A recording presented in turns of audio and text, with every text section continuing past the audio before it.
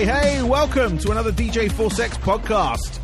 On this episode, which is episode 20, so yeah, 20, it's crazy, but I've got Rennie from Forever Never on this episode. It was a fantastic interview. It was great to catch up with him. We've kind of crossed paths before in the UK, both in bands. We've played alongside each other. I've also booked Forever Never a couple of times in the past when they've been out on tour, and they've got some great music out there, and they've got some great music coming out. If you check it out, the single they've got coming out is One Life. Is available now via the various download sites you can get them from, so go out and support it. They're a great band on record. They're a great band live as well. If you don't believe me, go check them out in January, supporting the Defile. They're doing a UK tour. If you go check out their site, all the details are there, end of January, beginning of February, and they're planning on going longer than that. But you'll find out more on that in the interview. So yeah, thank you to everyone who's downloaded the show. The past couple of episodes have been fantastically supported. It's been phenomenal, to use a word like that. Just the jump in subscribers, the jump in downloads has been absolutely fantastic. There's not enough superlatives to explain how I feel about that. But those people who are getting it, please rate and review. That just helps this podcast get a little bit more exposure. It helps the artists that you're listening to get more exposure, because people see the reviews, people see the comments, and it attracts people to it. They go, I'll give it a go, and they'll listen to it, and maybe they'll hear a band or a person speaking about their musical project or whatever I'm speaking to them about. They'll hear it and they'll want to get involved, and that's how I do it. Just rate and review. There are thousands of you downloading this.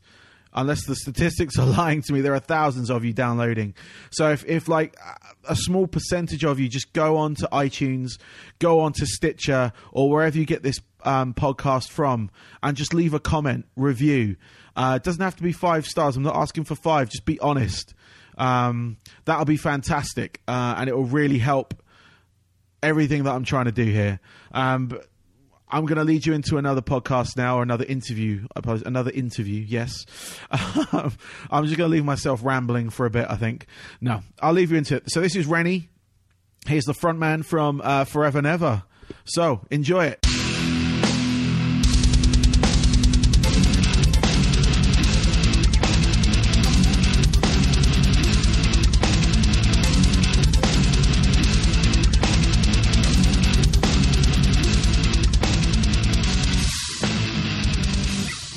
Okay, welcome to this week's show. I have Rennie, the front man from the band Forever Never. Welcome, Rennie. How are you doing, man?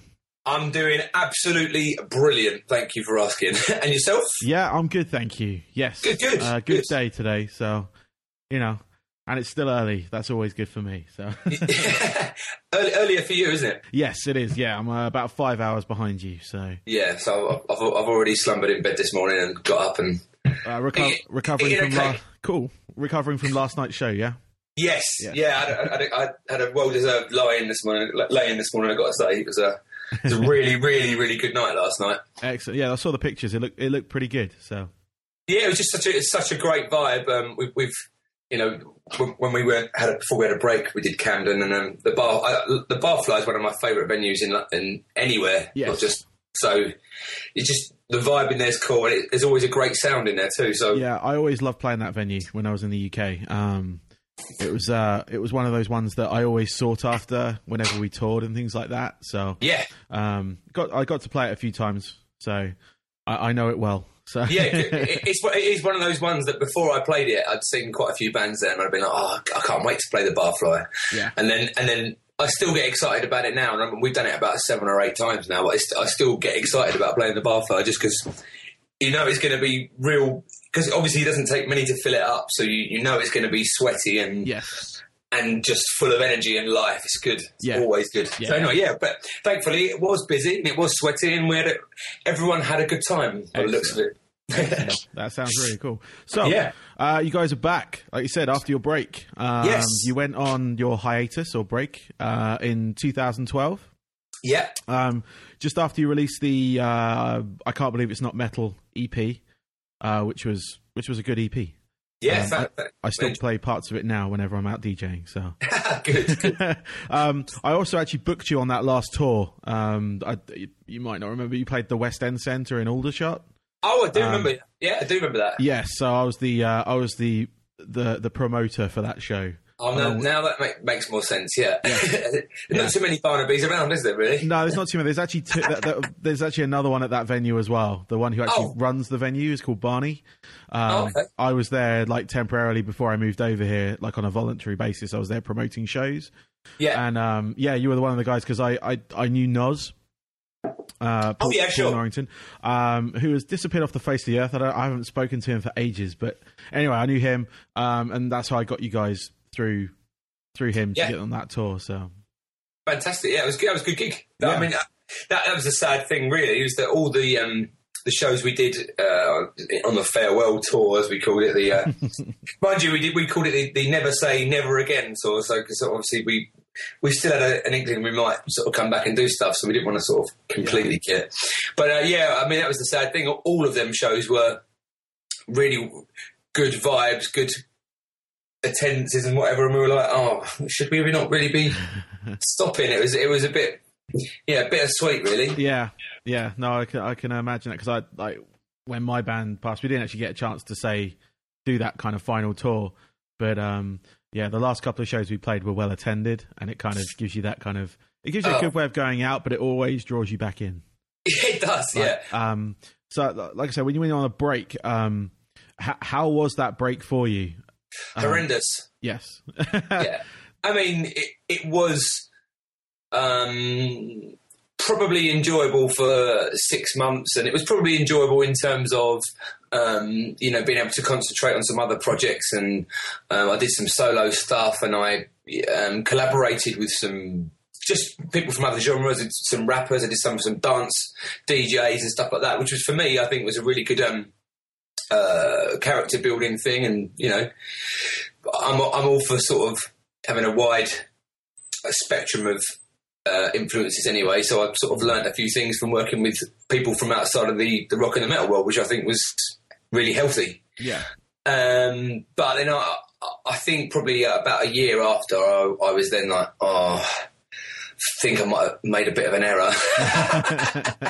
Because apart from a few like acoustic gigs that I'd done on my own, and I never really enjoy them, I'm not going to lie, they're a real effort for me, like stress and everything. But I hadn't done any shows, so that's the thing that was really killing me. I was like, I need to get some shows. I need to get back on a stage and do what I love. And then it took a best part of a year to sort of feed the seed round to everyone, and sort of be like, would everyone sort of be up for it? And like, in varying degrees of yes. That's why it took a while to sort of go from that point to actually having us all in the rehearsal room.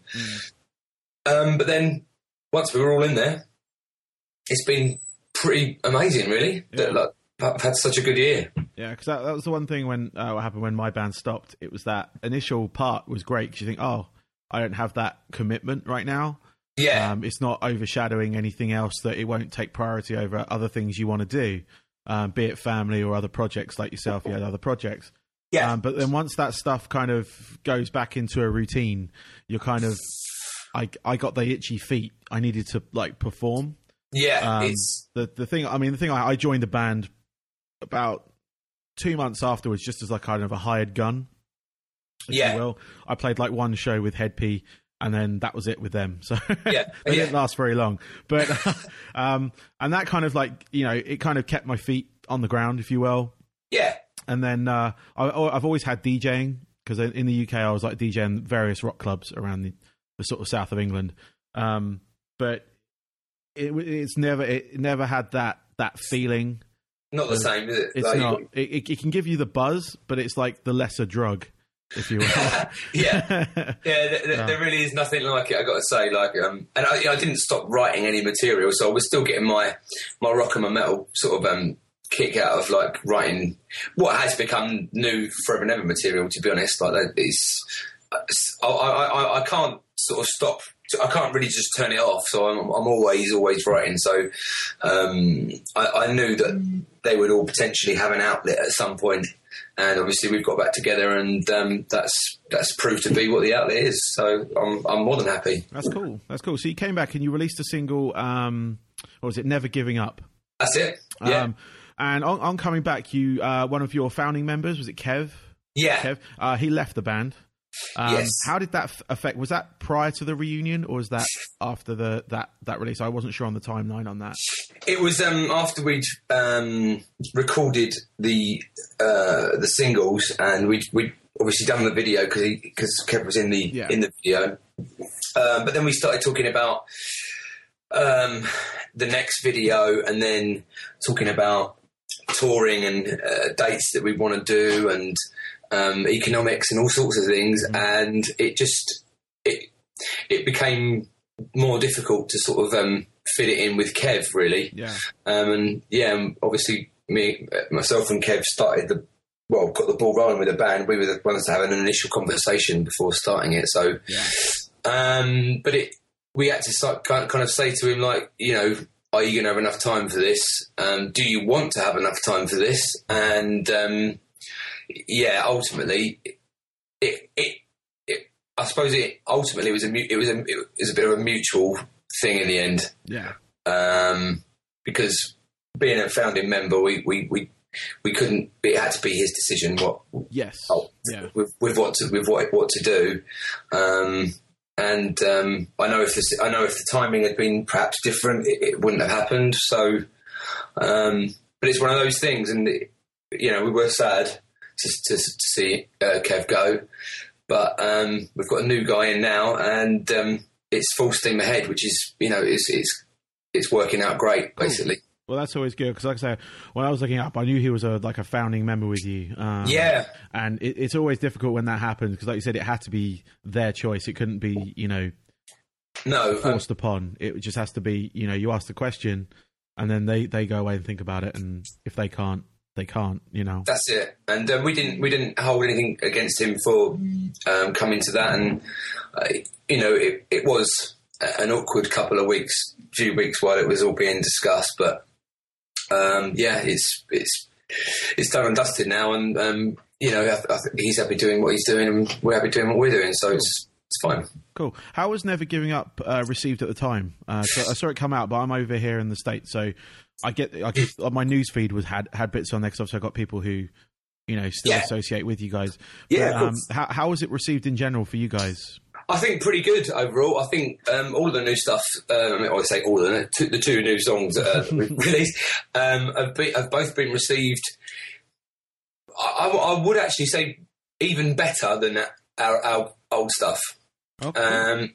It just feels like there's a lot more, I don't know, it feels like there's more credibility in the way that people are receiving it. I think that people are coming out and putting their names to it and saying, "I love this song by Forever Never. This is awesome."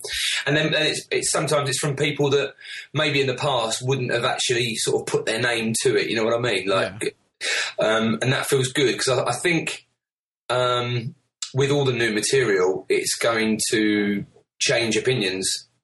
It might even change some people that like us how we were might even suddenly think, "Oh no, it's not for me anymore." But I think ultimately for us, it's a really genuine, real approach to the songwriting and how we are now. That's where we want to be. So, cool.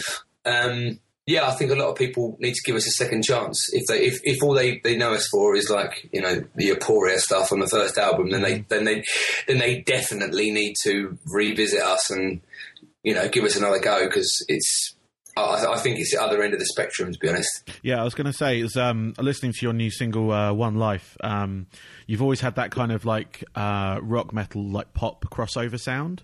Yeah. If that's something you're okay with going with. I don't mind. I'm cool. not afraid of the word pop at all. I know a lot of people would be, but I don't care. It's fine. No, I've always liked that kind of mix of because we did it with my band. It was kind of, we had some pop mentalities, like hooks here and there, but it was more aggressive metal on the top of it. So it's the thing. You there's no point having if you're going to have a hook in a song, you might as well be a good hook. And all the best hooks that are out are written in pop songs. That's why people get paid millions to to write them. But you know, and for me personally, a lot of my favourite singers are sort of R&B and pop singers. So that's where that side of it comes from completely. So cool. yeah, cool. So I was going to say, like, the sound you have now, it seems like with this single, it like you said, it's a real step up. It is with your older material. Because like I said, I've known about you guys for many years, probably around your formation, like so that 2004, 5, 6 sort of time. Yeah, we we travelled in the same circles.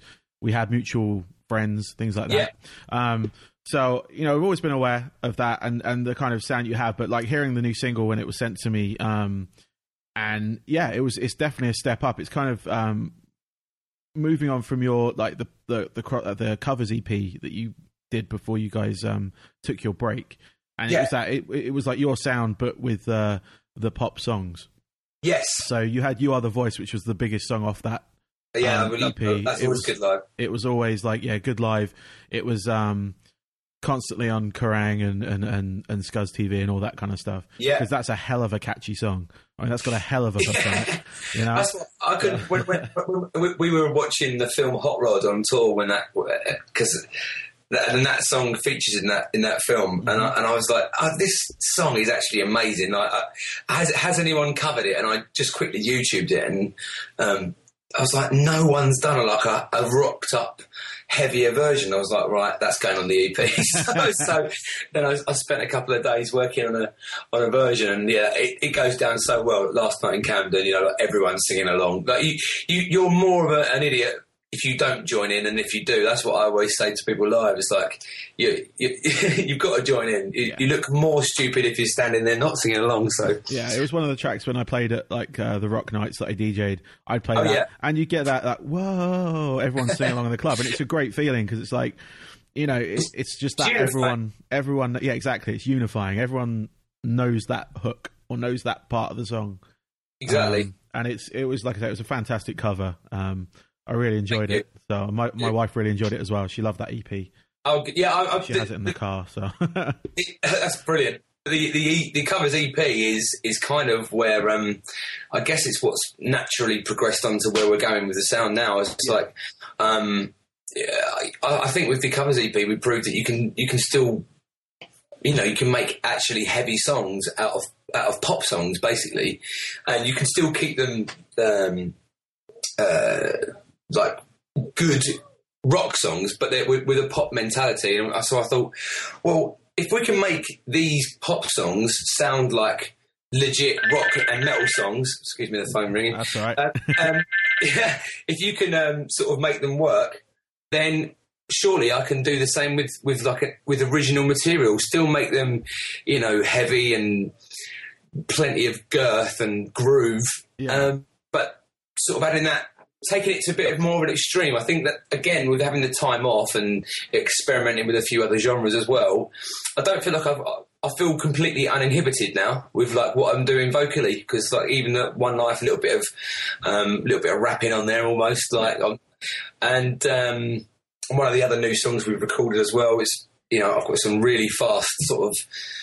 Well, I guess people are going to go, that's a bit Craig David, but I don't really mind if they say that, because I like Craig David. So, you know, and I don't really care anymore, like what people think. Maybe I had a bit of I'll admit, when I was doing Aporia and maybe the second hand was creeping out a little bit, but I sort of maybe didn't want to do that in case people said, that's not very metal or that's not very rock. But I honestly don't care if people think it's metal or not anymore. It's just, we're writing good songs. That's what I think is the most important thing. And if you like them, then that's great. If you don't like them, then that's also fine. But no, that is a mentality that does inhibit. I mean, I know I had the same thing as well.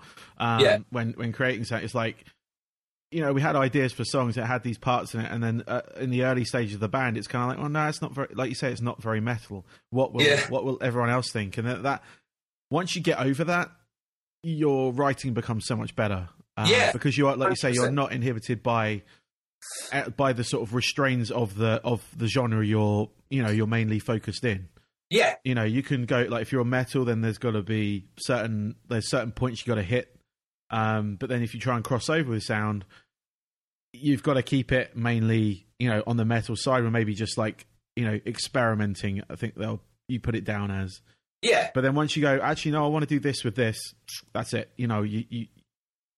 There is no looking back after that, because as soon as you stop sort of caring what people think or what people might perceive you to be, sound like, etc., it's a lot more like free. You feel free within the sound, Absolutely right, and there's no greater feeling than that. Like, I think if you're confident enough in what you're doing, you do it with enough conviction, people can tell it's like legit. If you do it sort of half-assed and you're only doing it because you think it would be better, people can smell that, I think. And definitely.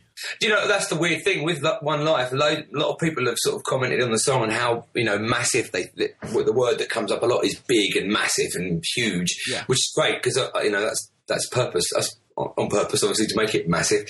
But but what hasn't really been said a lot is like, oh, Rennie's doing a little bit of a rap section in that song, and I think the reason it's not being picked up a lot is because I'm just doing it with conviction, and I know it's the first time I've ever released a Forever Never song with it on. I've done some in other bits and pieces that I've done, but I think because on the time out I did some, it's made me more confident to be able to sort of do it in Forever Never, to the point where I don't really care if people go, oh, why is he rapping? But they haven't actually so far. I've not really seen that comment come. Probably be loads coming up now after they hear this when they're like, actually, Rennie, I was going to say you're rubbish. But but yeah, no. I think if you do it with conviction and confidence, people have got to just like it or lump it, really, haven't they? Exactly. I mean, like I said, it. The only thing with that part of the song, I mean, it doesn't sound forced, which was great, but also it doesn't sound like you. That's the other thing as well. So I don't know whether it was just me thinking it was someone else on the track. I guess, yeah. Because like these days, that's kind of what people do. You get like, you've got your track, and then you get like a guest to do. Like you had Benji on your covers, EP. Yeah. And I know you've been parts of your band have been part of other like guests on other people's albums and things. Yeah. But yeah, no, I was just saying it didn't sound forced. Whereas sometimes when you get them, it just sounds like this guy produced, a line to be used in whatever song he could sell it to. Yeah. And that's how like most pop music feels to me these days, because you have like a lot of these like artists that come out and they've got like a verse by whoever the big rapper is at the time. Yeah. And it's just that verse in there. That's it, yeah. And I know it's a way of breaking the artist to a point, giving them some exposure. But at the same time, it just feels like they've produced this verse to just slot into a, 4x4 break in the track. Yeah. And has no resemblance to the track itself. But whereas this, it didn't, like I said, it didn't sound forced. It sounded part of the song, but also like it didn't sound like you. Yeah, no, that's fine. I think a lot of people probably on the same wavelength. They probably don't realise till they come see me do it live, and then they go, "Oh, actually, there we go." Because, like I say, it wasn't in your material before. No, so it was that kind of delight and surprise, if you will. Yeah, and like in some of the other material, it's not like we're going to bombard people with it. It's just something that I feel confident enough in myself to be able to do it now, and if I need to, and it's just another tool that I've got vocally, and I don't see that as being a bad thing. Like the more stuff you can do vocally, the more you can mix it up. Then exactly keeps it more interesting. So it gives you that little bit of to improv live as well. Yeah, you can change some tracks around just to give people a bit of a surprise. So yeah, we love doing that. I think in the new year we're going to. We've got some good ideas for the live set, so we're going to have a good little mix up with stuff. Because obviously we've got a lot of new material that we want to start getting out to people. Yeah. So it's going to feature heavily, but yeah. Cool. So with the single, we'll keep it on that the One Life single. Yeah. Obviously, given more recent world events, the title's very poignant. On that front. So can you tell me more about the track and the sort of the vibe behind it? How it came to be? Yeah. This actually dates back to when the London riots happened. Okay. And I saw all that kicking off, and I was pretty appalled watching everything that was going on there, and I just kind of started writing the riffs to that song, like literally a few days afterwards. And I think initially the song was a bit more aggro, like a bit more sort of angry at the people that were sort of doing it. Yeah. But then I think it took its own, after a while, it's taken on its own life. It's taken on its own thing, which it's more positive. Like all of our new stuff, there's positives in everything basically. Even if something appears rubbish, you know, there's good stuff that can come out of it. And with One Life, that's the point of it. Is it's supposed to be encouraging, as opposed to when I originally sort of started working on it, it was a bit more pointing the finger at people. Yeah. Whereas now it's more like putting your arm around someone and just saying, look, come on, like, you got one life. Yeah.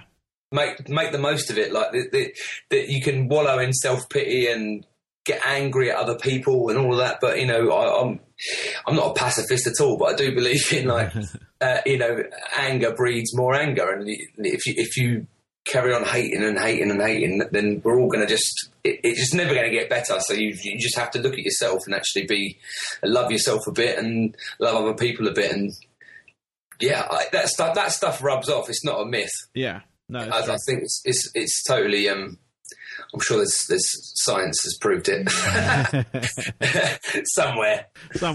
If not, you got people like Andrew WK who are spreading the party vibe. Oh, no matter what's going on. So I love his speech. I can't be two-faced to say I love his music, but I do love his speeches and everything he says. I'm well behind him on all that stuff. It's great. Yeah, I was fortunate enough to interview him earlier this year, and he was just a great person to be around. It was like you kind of have a perception of something, because I'd never met him before, so you have a perception of what they might be like, whether the stage persona is away from who they really are.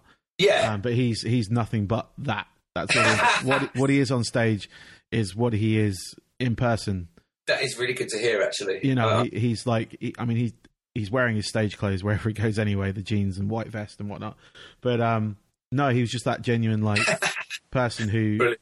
Just positivity. You make what you can out of what you have, and you make it into a party kind of thing. So, That's it. And that's what we need, more people like that, because there is a lot of like discontent, hate, whatever that's pushed around, and we just need people to go, look, like you guys, one life, that's it. It's not. You can dance around and be pissed at everyone or what's going on in the world, or you do something about it. Try and look for the good. Yeah, I mean, try and just enforce that positive reinforcement. Yeah, you said it for me, man. That's literally what I would have said. But it is a case of just passing it on. Yeah, pass on the good vibes to other people, and it's better. I mean, all of our new stuff has got a very, very uplifting sort of positive vibe, and I think we're offering something different now to everyone else in rock and metal. Like, we love our heavy bands as well, but if you want your misery and your anger, you've already got like umpteen metal bands doing that, haven't you? So you've got them, and they do a good job of it. Whereas, we're setting ourselves slightly separate from all of them now, and just saying, look, if you want something a bit more sort of still heavy, loads of groove, we're not ever going to lose the heaviness, because we live for that. But certainly lyrically and just vocally and melody wise, it's a lot more positive, and hopefully people will leave our gigs thinking like, yes, come on, let's do stuff. I don't know, people like to take out their anger as well at shows and stuff, but it's not that kind of. We just like a real good, fun vibe. That's what we like, and the new material is very much in that ilk. So. Excellent. Yeah, because I was going to ask, does the One Life represent the album as a whole, or are there a few surprises you have? Because this will be your third album now. Well, we're going to do an EP first. Okay. So, which will be 6 tracks, we think, and that's going to come out early 2016. So we're hoping by the. I hate saying dates because obviously they change. But hopefully by the end of January, that's when I would like to have it all done anyway. So and then we'll have an album towards the end of next year, start of the year after. But we want to get some time, and also because we're totally self. Releasing at the moment, so it's self-funded. So an album is a little bit further than our reach could take us at the moment. So we thought, right, let's do an EP. Let's tour it. Let's get some new material out as soon as possible. It's the quickest way, basically, to get there. So so we're going to do that, and then get some touring in, and then see what happens with with the label and stuff like that. Maybe towards the end of the year and. Then we've got enough to do an album because, like I said, since the last original release, which was 2009, so we've had 6 years of writing. So there's plenty of material. There is plenty of material, trust me. But I think we're just being sensible, basically. Yeah. No, you play the waiting game because it's the industry's changed a lot. It has. In the past, sort of like the 10, 15 years that we've kind of been active within the circles of. It started off and labels were the be all end all. Now, no matter what level band you are, you're on a level playing field with everyone else in releasing. That's true. It's just a matter of the promotion and hard work you put behind it. Because I can make a track right now, and I can get it on all the sites, iTunes, Apple Music, Spotify. Yeah. Within the month, it'll be live on everything. But it's just having that, like you say, with the touring. You want to tour it. You want to get you more exposure. So on that subject, actually, I just saw you announced a tour. Yes. Was that announced just today, or was that? The Defiled announced it last night. Yeah. So we're going on tour with the Defiled in January and February, which is awesome. Yeah. And we've played with them guys a few times over our. I think they've been going as long as we have. Because I remember us doing a Subverse gig with them in. It was like a under 18s gig at the Underworld in it must be 2005, I guess. Yeah. But so it was really nice that they sort of got in touch with us and asked us to do it. It was like, yeah, cool, we're definitely up for that. So we're going out with them and a band from Hollywood called Vampires Everywhere. Okay, cool. So that's going to be a nice little package. Yeah, because that was at the end of the January, isn't it? End of January going into February. So some cool places to visit, actually, that we haven't done in a while. So hopefully people will come out and say hi. Cool. So do you have anything else lined up apart from that? Are you planning to do anything moving on from that directly, or are you just sort of seeing what comes available? If what's sort of being bandied around at the moment, if all of it comes off, we're going to be very busy between January and May, and we'd like them all to come off, but realistically they're not all going to come off. But the idea is obviously to get this EP finished and pressed up, and then we're going to just hit the road and just shove the new stuff down people's throats, basically. Like, because especially on doing these support tours is a good opportunity for us, especially when we're supporting other people, to go in there with maybe people have got an opinion on us, in which case we'll change it with our new stuff, or if people haven't got an opinion on us at all, and then we'll play them a lot of the new stuff, and they can base their opinion on that, as opposed to perhaps what we were doing 9 or 10 years ago. Yeah. So that's been a challenge that I've enjoyed, actually. Like, sort of coming back from a break, letting people know you're back, for starters, is far harder than you would imagine. I still see when people have shared our new single video, and you can see what they've said to their friends and that, and you see someone saying, "Forever Never, I didn't know they were still going." And you're like, "Oh, for God's sake!"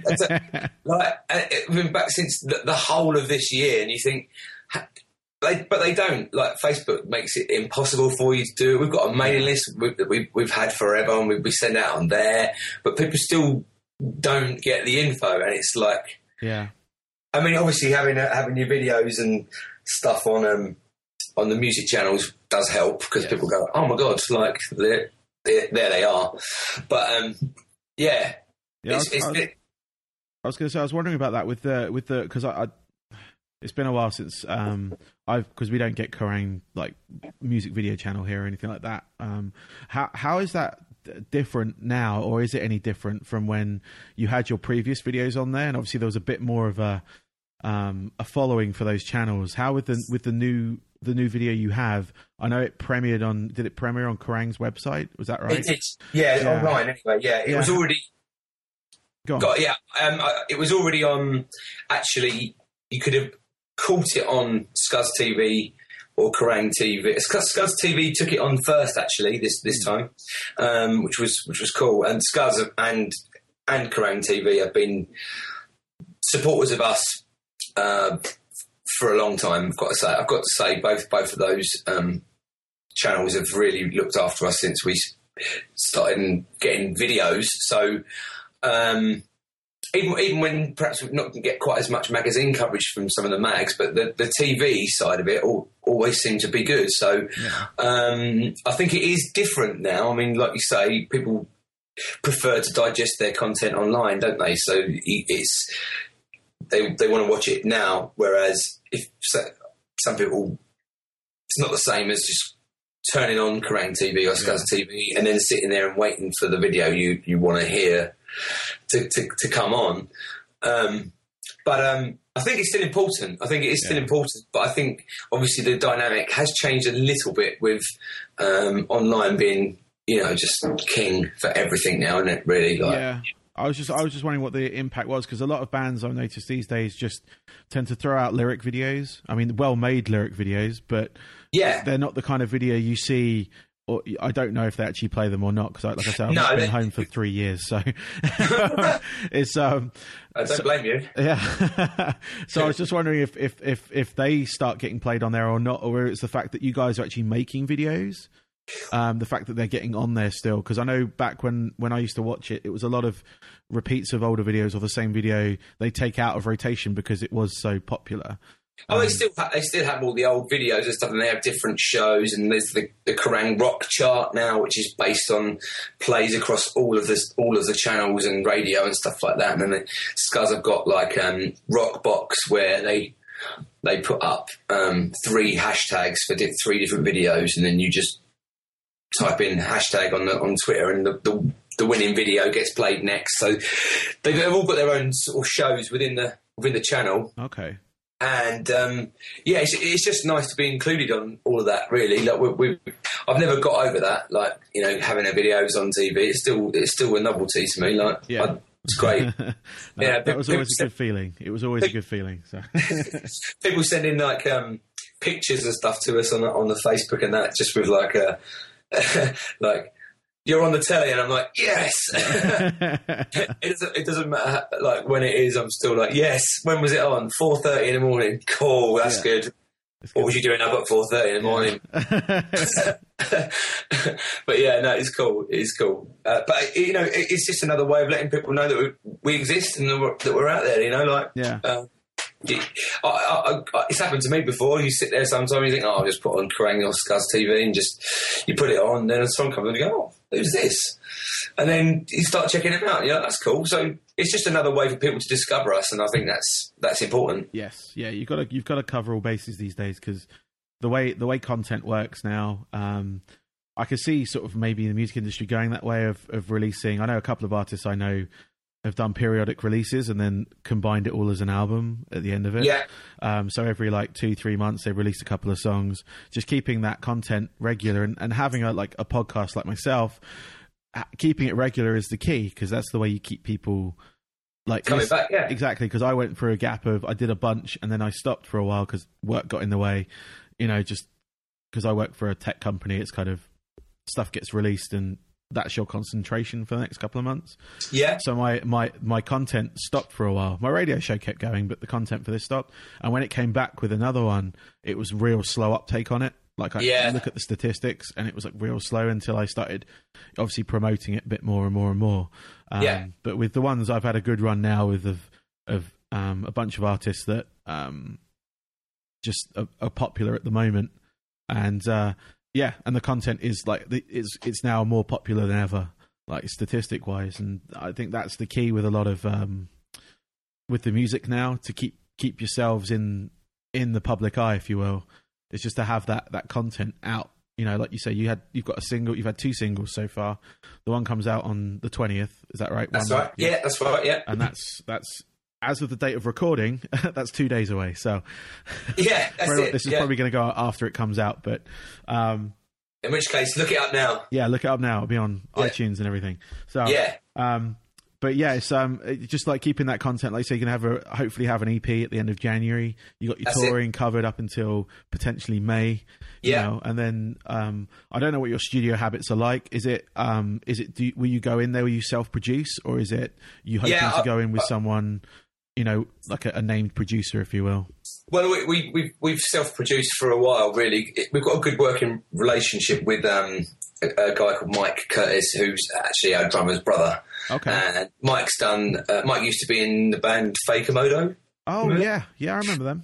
Great band. Yes. And we've worked with him on our stuff for many years now, and you know, he's a good friend. Obviously, he's Sam's brother, so no, I don't think anyone can sort of say the things that he says to Sam when we're recording, and get this and bear the same fruit, shall we say? So, to be honest, when we tracked these One Life and Never Giving Up, it was just Sam, myself, and Mike in the studio for that, and it's just such a relaxed vibe. It's cool, and we know what we get from Mike as well. So, and Mike's on a good level with us, so we're quite happy to, you know, always go with Mike. And I usually track all of the vocals, guitar and bass at my studio. Okay. Again, that's probably more for financial reasons than anything else. Yeah. But I wouldn't do it for other bands because it does stress me out a little bit. But for us, it's just means to an end, really. So and then I take all of them back to Mike, and then Mike works his magic and makes them all sound awesome. Cool. So yeah, he'll be mixing the EP, which will be fantastic. Can't wait now. Have you ever thought of? You probably have thought of it, but the crowdsourcing route for your sound, for your albums and recording things. We debated that, and we can't ever really come up with a unanimous decision on it. Really, it's a tough one because it doesn't matter what way you look at it. There's going to be people that sort of look down upon it, and some people that don't see the problem with it as well. And I still don't really know how I sit with it either. Like, you'd like to be able to do it without having to sort of ask everyone to sort of help you out, but sometimes it's the only way you're going to get music out there. And if your fans want to hear it and want to get this material, then I suppose one way I do think it's a good thing. I mean, it's a surefire way of not having your music pirated, really, because people would pay for it before you've made it. So, you know that. I mean, when our second album came out, it was downloaded 20,000 times in the first week it came out, and you know, at the time we thought that's cool because that means there's 20,000 people that have heard it, sort of thing. Yeah. And you think to yourself, well, hang on, even if 10% of those turn up at like shows and buy a T-shirt, that's, you know, you get run away with it. Yeah. It turns out most of them are from like Russia and Turkey or stuff. So you're like, oh, that's a shame. There's no real sort of demand for us to play in Turkey. No. But you know, but then you think, oh, that would equate to, you know, 20,000 sales at like a tenner each is 200,000 quid. That's like, you think, wow, that is a lot to be missing out on. But obviously, if you go the crowdsourcing route, your real fans actually, you know, get the bonuses of it and stuff like that. Yeah. In answer to your question, the short answer is I don't know. Fair enough. No, it is a point of debate because, like I said, I've spoken to a few artists regarding that side of things, and I see the positives and I see the negatives. I've been on the side of backing something and getting the fruits of their labour, if you will. Yeah. But I've also been on the other side of it where they've not produced what they said they were going to do. So it kind of, to me, it's whether or not one, obviously, you've got to be committed to it because your fans are funding you at the same time. Yeah. And that should give you the commitment you need because you think, okay, we've got people out there who want to hear Absolutely. it. And it should be. That's the motivation. But, like I say, it's that kind of double-edged sword almost where some people do frown upon it because they might have been burnt by, be it a music backing or even just like a Kickstarter, where some of them, I know like Pledge Music, you get your money back if they don't quite produce, what they say they will. But there are some where you just donate money to it and hope that everyone else gets their, donates and gets up to their goal so they can produce whatever gadget or album or, what comic book kind of thing, whatever you're backing. So yeah. But yeah, I mean, I see both sides of it. I looked at it as an artist as well. Just kind of maybe I could put my music out. Would anyone pay me to? That's the thing as well. I mean, I couldn't think of anything more embarrassing as well than sort of going through the palaver of setting it all up and then you don't meet your target and you'd be like, oh my god, I thought, and be like, got no fans. No, I pissed off the ones that I had. Yeah. You got no fans. Yeah. Like, oh no. Your mum might donate a tenner. So yeah, that's the risk of doing it as well. But no, we have got a good fan base, and I think we could reward them with lots of goodies if we did it. But I think we're going to see. That's the thing with the EP. I think it's within our means to do it without having to take money off of our fans. I think we can. We can do that. But when it comes to an album at the end of next year, maybe that's when it's something we could sort of think about doing it. Because I've noticed labels doing it with their bands as well. Like some of the independent labels are they're doing the promotions and things like that. But when it comes to funding the recording, they're doing like a Pledge Music campaign or a Kickstarter campaign for those bands. So I don't know if that's a way of taking all the risk out of their hands. That's what that is. Yeah, exactly. I mean, I mean, the only output really is obviously the promotion. That's one big chunk, but the physical product, if you will, because like releasing anything digitally, as you probably know, you can do it for free. I mean, you give up a little bit more of your royalty side of things, but you can release it on, like I said a moment ago, you can within a month. If I produced a track now, it would be up on every download site available to buy for whatever cost of that area of the world. Yeah, it's like it's made very simple for you now to do it. So it's which is great. But if you want that physical product, I think that's where the money's. Or if you want that promotion, because it's that kind of, like I said before, like that level playing field. You're technically on the same field as Metallica or Taylor Swift, but it's about the people behind you pushing you through. Whether you can, get noticed by that group of people, it's everyone can release something on this huge, platform, but it's the promotion that's the key. It's the awareness of who you are. It is, yeah, you're right. So it's just having that team of people, and it's making sure that you can, get that chance. Yeah, it is. There's so many elements to.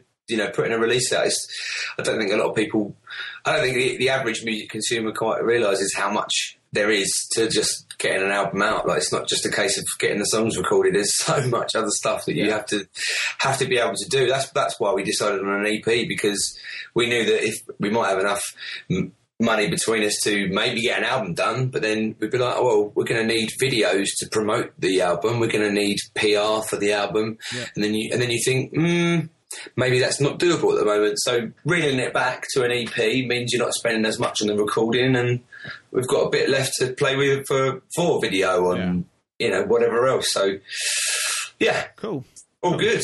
All right. Well, I've got a couple of just final quick questions, if that's cool, and then I'll let you go. So give me 3 albums that molded you. Oh, okay. Right. Well, I'm going to say one's Michael Jackson, Bad. Yeah. I bet that's the answer to so many people's or one of Michael Jackson's albums anyway. But that was one of my 3 albums that I had when I was like 6 years old, and I guess that's where all my singing side of it came from there. So that'd be one, and one of my second one would definitely be another one of my albums that was in my 3 when I was 6, and that was Terence Trent D'Arby. The hard line according to Terence Trent D'Arby, because his voice is just incredible. So those 2 from then, and then in later life, one of Home or Animosity by Seven Dust.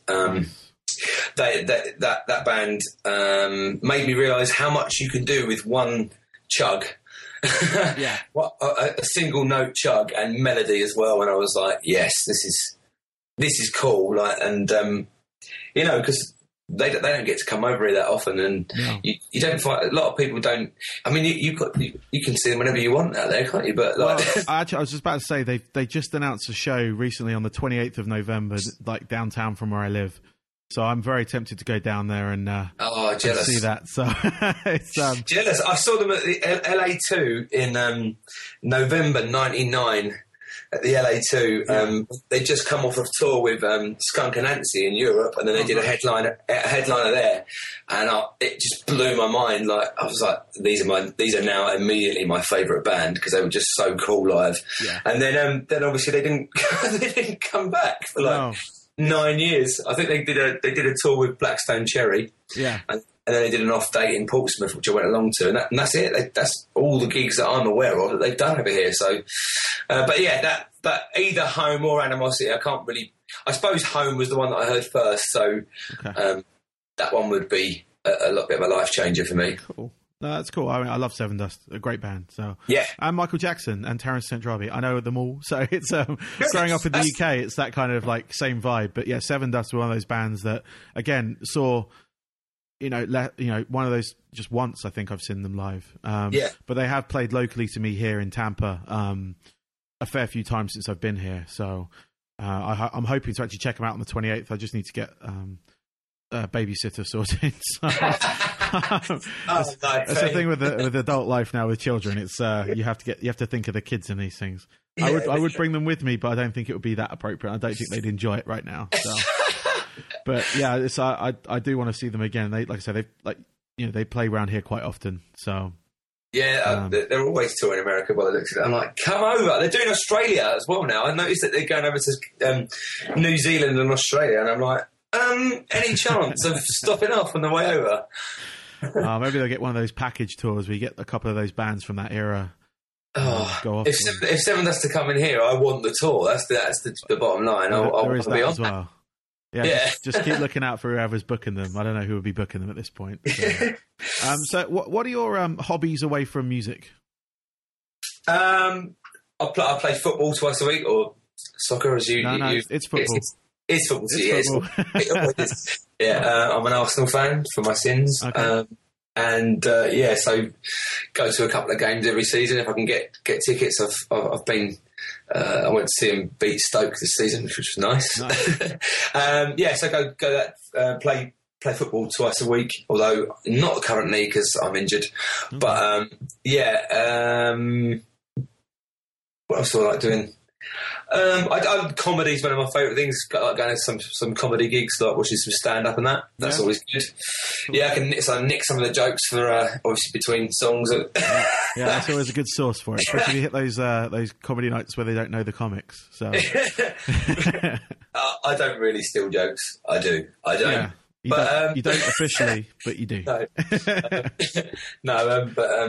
usually, I think it's worse because I normally do come up with my own stuff, and that's why the other guys eyeball me a lot and be like, "Hurry up." Yeah. Go, just get on with the next song. Like, okay. I remember when you were. I think I actually remember the moment on stage at the West End Centre, and you just come off that TV show as well. Oh yeah. And you made the comment of, was it no lighty, no likey? Yeah. And I think your guitarist just screamed "fuck off" down the microphone. Yeah. At that point. I don't think. I think someone else said it, not me. Oh, really? So I don't think I'd. Unless I just wanted to address the elephant in the room, because that was not too long after going on there. Yeah, no, I was going to say, I didn't want to bring it up, but did you enjoy that, by the way? Because that looked like a lot of fun. Because I did watch it. So I did. Yeah. And I'm not. I don't regret doing it either. So no, I did a lot of TV as a kid in the UK. Never a game show, but. It was always like just being on TV, like our generation being on TV, not like kind of today people being on TV, because you can get on TV for almost anything. But yeah, I was on The Big Breakfast for a week. I was like part of the Family of the Week back in '93. I probably watched it. But I did Blue Peter. I did loads of those Saturday morning television shows, going live, 8:15 from Manchester, Motormouth, all that lot. So. That's pretty cool. And I did most Haunted. Oh yeah. Which I did 2 of the live shows. I was sort of like a mini part of it. One was in Portsmouth, one was in Wales. I think some random castle in Wales. But yeah, no, being on TV is always I don't regret doing any of them, even though Most Haunted was kind of very cringeworthy. But well, I expected Take Me Out to be more cringeworthy, actually, because you don't know what it felt. Fine at the time I was on it, and it was filmed, and then you come off, and then you think, I wonder what they're going to edit it together like, because they could mug you off, they could make you look proper silly, and I was bracing myself for the a barrage of piss taking texts from everyone, and. But as it would come on the telly, my phone's never been like it. I just got texts from people you haven't spoke to for like 6 years. Is that you on the telly? Well, how many other Rennies do you know with long hair from Essex? It probably is, isn't it? But I had about 180 texts. And I was like, well, I can't even bother to go through them right now. So I sort of left it to the day after, and I put my feet up. But everyone was even my best mates were like, I really, really wanted to take the mickey out of you there, but actually you kind of come across all right, so I'm annoyed. Yeah, compared to, because I didn't really watch the show. I watched it a couple of times running up to you being on there, but it was a pretty cringeworthy show, and you can see how they can cut it to make it look, one way or the other. A lot worse. You carried yourself very well. Yeah. There was nothing. There was no I didn't see anything. It was a relief. Yeah, it was a relief. And I can imagine.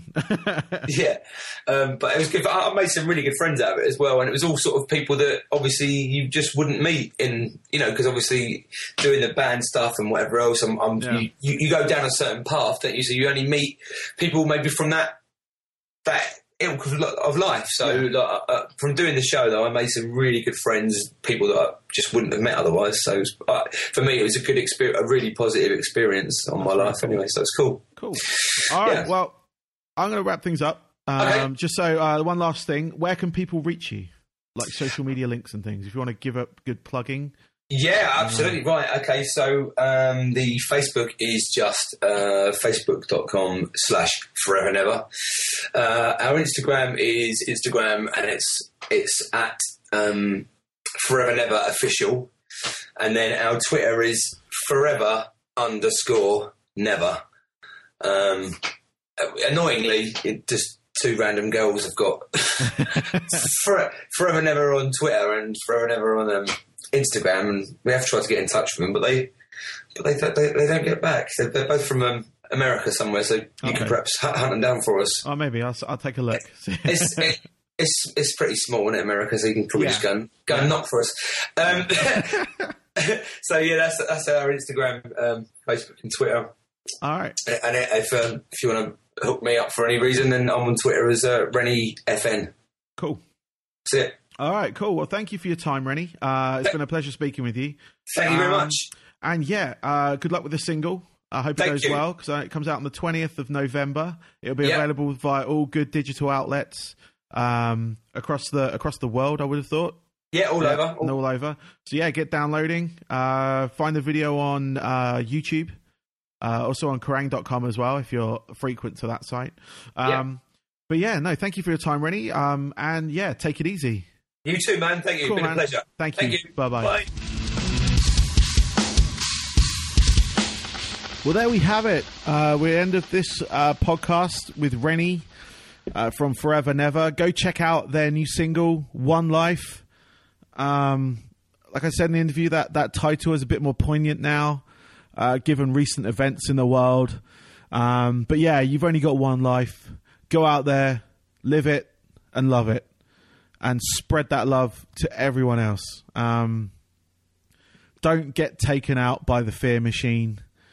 Don't fear others. Don't fear other people if they're from different backgrounds, different parts of the world, because that's how it's controlled. You are controlled by that fear, and you just don't experience everything that you could do as a human. It doesn't, whatever your belief system is, it doesn't matter to me. Just go out there and spread joy. Share your passions, be it arts, music, video games, movies, whatever it is, go out there and share it. Create a positive impact on people, and don't be controlled by the fear that is fed to you every day, regardless of what recently happened in the world, because there's domestic stuff going on all the time. And I see it all, and it's just constant fear. And I've seen the effect it has on people, and it's not a positive one. So go out, one life, positivity. Thank you for listening. Thank you for subscribing. If you can go and rate and review, that will be fantastic, just to let me know that you are listening. But that would be fantastic if you could do that. But if not, go out and spread what you love, your passions, your joy to this world. So on that note, until next time, this is DJ Force X out.